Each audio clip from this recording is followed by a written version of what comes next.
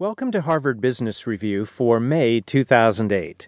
In this issue, you'll hear how online gaming skills can help make better leaders. You'll learn how the big drug companies are trying to revamp research and development, and you'll find out how to temper your emotions and make better decisions. Plus, you'll hear executive summaries of other articles. We begin, though, with Working in the Gray Zone by Michelle Anteby. Using company resources to work on personal projects, especially on company time, is a no-no for employees in most organizations. But supervisors often operate in what I call a gray zone, turning a blind eye to such officially forbidden behavior. They realize that stamping it out may do more harm than good, because many employees have a deep-seated need to engage in it.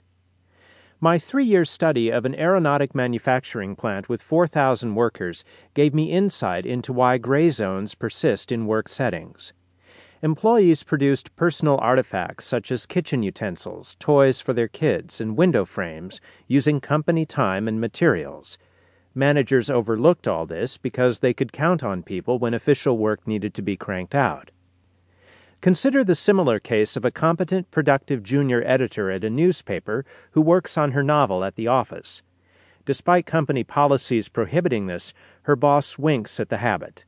By tolerating the editor's behavior, the supervisor holds on to a loyal, self-motivated, and engaged worker. Why do otherwise good employees have the urge to break the rules in the first place? My study revealed that they need to enact their occupational identities. An occupational identity is the self-image that a person trained in a specific vocation develops as a member of that profession. The expected behaviors of the occupation become deeply embedded in the individual's identity, which is quite separate from that person's job or title. A job may be just a job. What really matters is how fellow occupational members would assess one's professional standing. The junior editor works on her novel on company time since doing so allows her to be a writer in the eyes of her literary peers. Many senior executives have trouble understanding the need for an occupational identity and thus take a dim view of gray zones, perhaps because they themselves may lack one. As Harvard Business School professor Rakesh Khurana has noted, managers often see themselves as pursuing individual challenges.